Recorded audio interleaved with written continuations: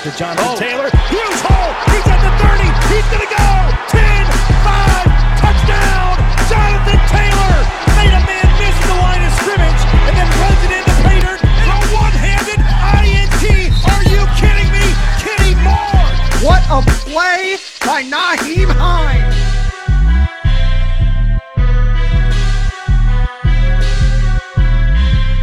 Horseshoe is back, baby. The horseshoe is back. What's going on, Colts Nation? Welcome back to another episode of the Bring the Juice Colts podcast. On with me now, Mr. George Bremer himself. George, thanks for coming on, man. How are you? No problem. Glad to be here. I'm feeling like we were just talking a little bit before we started here. I'm very excited that the draft is here. It feels like it was really a short process. I guess maybe because there was no combine, you didn't hit the landmarks that you normally would, and all of a sudden it's almost the first round. It's absolutely insane, man. I cannot believe it kind of snuck up on us, and then it's like, oh man, it's draft week. Holy smokes.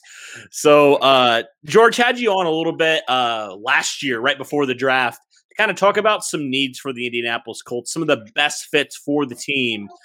So I'm curious for you. You've been obviously looking at this for a couple months now. Who would you say right away there at 21, would you say are some of your personal favorite and you think are the best fits for the Colts scheme on offense or on defense? Yeah, I mean, one name that's been out there, it feels like the entire process, who seems to fit, everything they're looking for, is Tevin Jenkins of Oklahoma State. I think almost from really January, it feels like he's been a name that's been in that mix. The one question, if there is any kind of question in that area, is that he's been a right tackle pretty much his whole college career. Can he move to that side? Chris Ballard last week really said that's not an issue at all. As long as the guy has the strength and the athleticism, the traits that they want, he's not looking at – he wasn't asked about Jenkins specifically, but he was asked about moving a right tackle over the left side. And he said it's not something that would even remotely concern them. So I don't think that would move him anywhere on the board, obviously. As far as left tackles go, the other guy whose name's been there a lot, but I don't know that there's a lot of anticipation he'll still be there at 21, is Christian Darrisaw from Virginia Tech. During the process, I know he talked with Zach Kiefer of The Athletic and said you'd love to play next to Quentin Nelson. I mean, I'm sure there's a lot of tackles that would raise their hands and volunteer for that as well. But he's a guy that he's got that physical nature. He's got that kind of mentality that we've seen on that Colts offensive line since Chris Ballard and Frank Wright came in here. And I think if there's a third tackle in that mix, it might be Sam Cosmi from Texas, another really athletic guy, shorter arms, which has been the issue with all these guys except for Darrisaw. But again, in his case, lots of experience at left tackle. That's where he's been his whole time at Texas. Played it at a high caliber in a big conference. Loves football. All those things you check off for Colts guys. As edge rusher goes, I personally am a fan of Azeez Ojulari. I know that there's a lot of people don't know about that fit because he's projected more as a 3-4 outside linebacker. But when I watch him, his bend, his motor, he reminds me of Robert Mathis. And I think if the Colts get that same kind of a feel, why wouldn't you want to add that guy to your roster? And Mathis had the same knock on him. I mean, he had more against him because he was at a smaller college. So people were holding that against him, but it was the same idea. He might be a linebacker. He doesn't have size to play defensive end. I think it worked out okay. I think that's something the Colts are happy with that pick in retrospect. And of late, there's been a lot of talk about Carlos Basham, who is from Wake Forest. I'm not sure if he's a guy that would be more of an aim at 21 or more of a 54. I think there's a lot of guys who are going to be in that boat. I'm sure as we go, we'll talk about that. But, there's a lot of people that think that this is one of those drafts where the difference between like 20 and 60 might not be that big of a gap. It could be all beauties in the eye of the beholder. So we'll see. But Basham's been extremely productive with tackles for loss, another high motor guy. And his third cousin, Terrell Basham, was here a few years ago as a third-round pick. So I think there's a lot of options there. Of course, the trade down is in play, and I know we all are kind of expecting that as well. Yeah, so I got to ask, because you mentioned both of those positions, where in your mind is the most important position? It's crazy. Like, literally, like, I'll have one person say left tackle, one person say edge. Like, Colts Nation is very split on this. I've really come to notice. Where do you stand on level of importance and also just the biggest need right now? Yeah, I put edge a little bit ahead, but not because of the position so much as just the way the draft is laying out. I think they can get a good left tackle in the second round, maybe even a third if they pick up a pick there, who they can plug in and start and be effective with right away. I don't think this edge class is very deep. I think they're going to have to go early. Maybe 54, there's still a guy there in play. Like we talked about Basham, Peyton Turner's a guy who might be in the mix at that spot. But I think it's a much shorter list at edge than it is at left tackle. And for that reason, I would put edge as the bigger need. Gotcha. What would you say, we obviously know the two biggest needs. What would you say are some other needs that maybe are flying under the radar for a lot of Colts fans and just a lot of people in general that you think don't count this position out, potentially Chris Ballard, kicking the tires if a guy's there that he really likes? They've looked at a lot of safeties in the process, and I don't know that means anything necessarily. They're just doing their due diligence, but they were also connected to a couple safeties in free agency. Obviously, nothing came of that, so we'll see. But it does make me think that they're looking for an in-the-box kind of extra linebacker type of guy. That's been what we've seen them sniffing around. So I think that might be a position that we could see go in the draft that maybe isn't being talked about a lot. Linebacker, I think, is an under-the-radar spot just because we know Anthony Walker moved on. Obviously, Bobby Okereke is going to slide in and be the Mike, but there's a spot there at Sam now. They've got enough guys. We know that. EJ Speed, Zaire Franklin, Matthew Adams. They've got numbers there, but we've seen Ballard before kind of draft for that position for the future. Okereke came in at a time when they knew it would be a couple years until he was a full-time starter and was in the role they actually saw for him. I can see them doing that again here. I think defensive line is always in the mix at all positions, so I don't think that even though they're stacked at the interior right now, I don't think that you can rule out another pick there just because I think Ballard and Reich are always interested in that.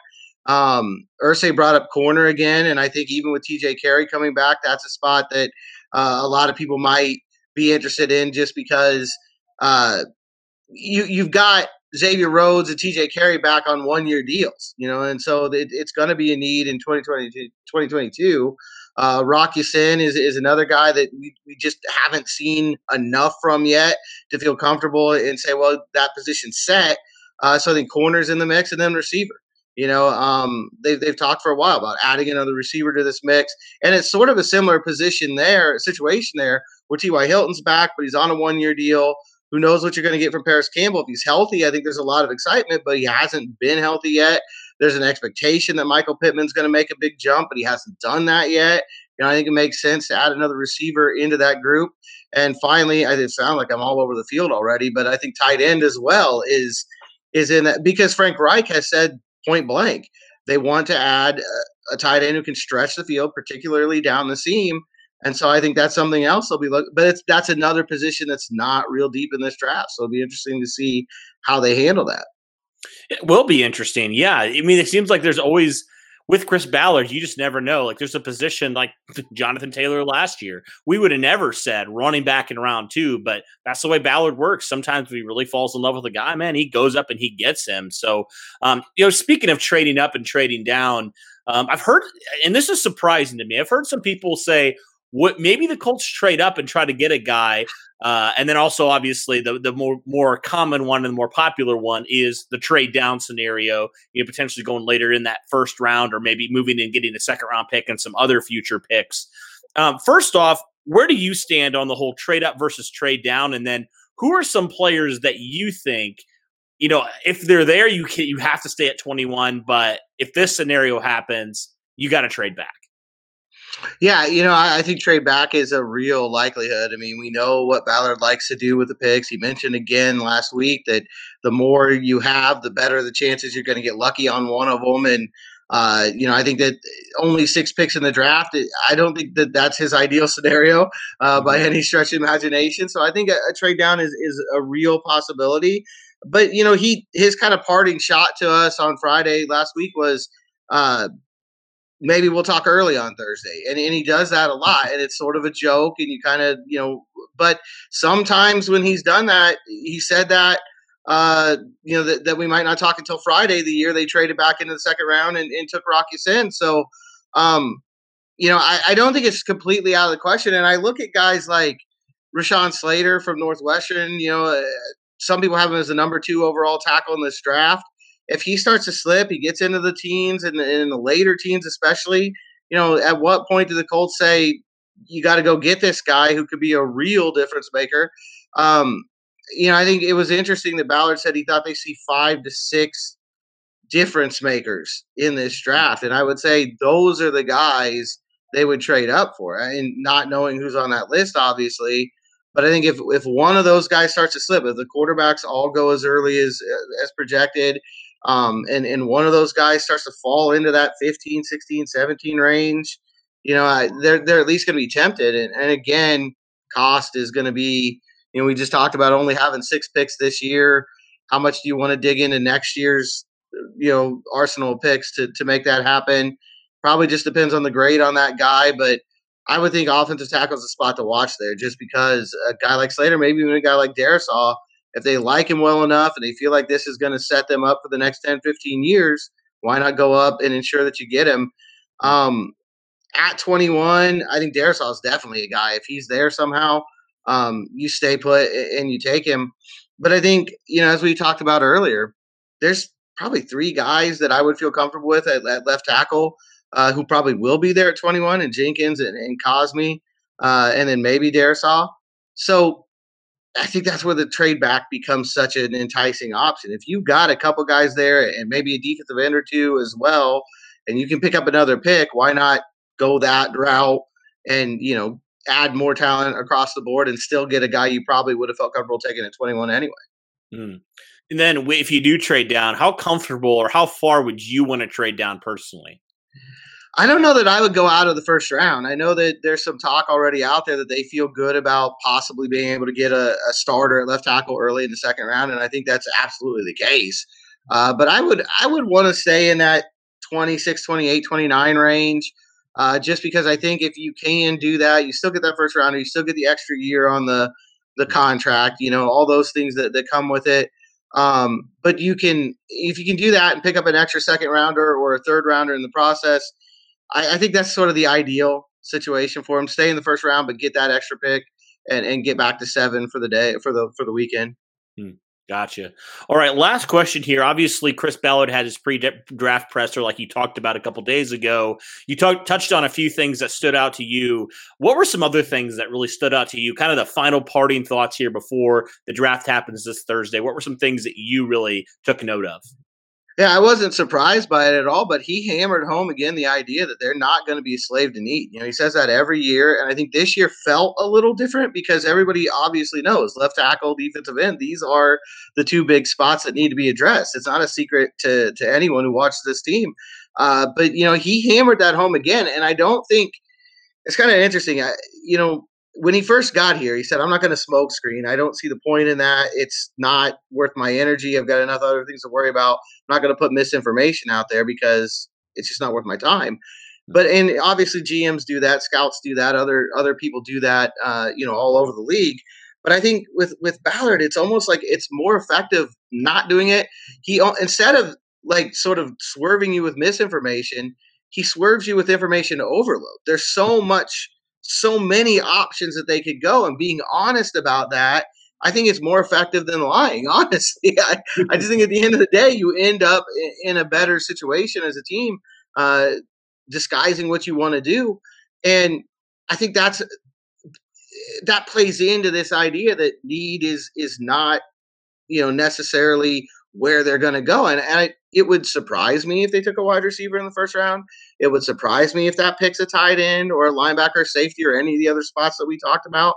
But it's clearly on the table. And I think that's something that is, obviously if the grades are close, they're going to go with the tackle, they're going to go with the defensive end, they're going to go with the need. But if they've got a guy whose grade is significantly higher than the other people who are available at 21 or wherever they're at, don't be surprised if it's another Jonathan Taylor situation. I mean, just hypothetically, because it's out there all over the place today. And rule number 1, honestly, in this business is don't believe anything you hear during draft week, because this is when absolutely everything's a lie. But if Justin Fields really is falling down this draft and is, really possibly there at 21, could that be a surprise? Is that a situation where they say, yeah, we've invested in a quarterback, but here's a chance to get a difference maker. Is he one of those 5 or 6 different? I don't know, but that's an example. That's an extreme example, obviously. But I think it's an example. It's not going to be position specific. It's not going to be need specific. It's going to be, who is the best guy on that board. And I feel like regardless of position, if there's a guy there who's one of their 5 or 6 difference makers in this draft, they're going to do that. That was my takeaway. I think he's honest about that. And I know everybody expects it to be a tackle or a defensive end, and I think that's by far the betting favorite. But he's shown before, and Jonathan Taylor most recently, they will not be a slave to that situation. They won't, as he puts it, they won't force it. They're going to still stick to that board. And I think it just makes things really interesting as we get ready for this first round. It definitely does. I can't even imagine what Colts Twitter would be doing if they selected Justin Fields at 21. I don't even want to think about that, because that would be probably the most I've ever seen Colts Twitter in shambles before. I honestly can't even wrap my mind around that, but that is a very interesting point that you make. And it's just, and that's something I even want to hopefully tell people is look, we may think we know what Ballard's doing, but how many people predicted a running back last year in round 2? Virtually nobody. So don't be surprised if Ballard does something we don't expect. I mean, that's just kind of the player, kind of the GM he is. He picks the best player at the position. If he feels like he's a playmaker, he'll go and get that guy. He'll even trade up for that guy at a position we don't think is a need. But all righty. Well, that'll do it for our final draft thoughts here. Thank you, George, for coming on, man. It's always good. No problem. Thanks a lot for having me. Yep. Have a good one, man. Enjoy draft week. Thanks. You too.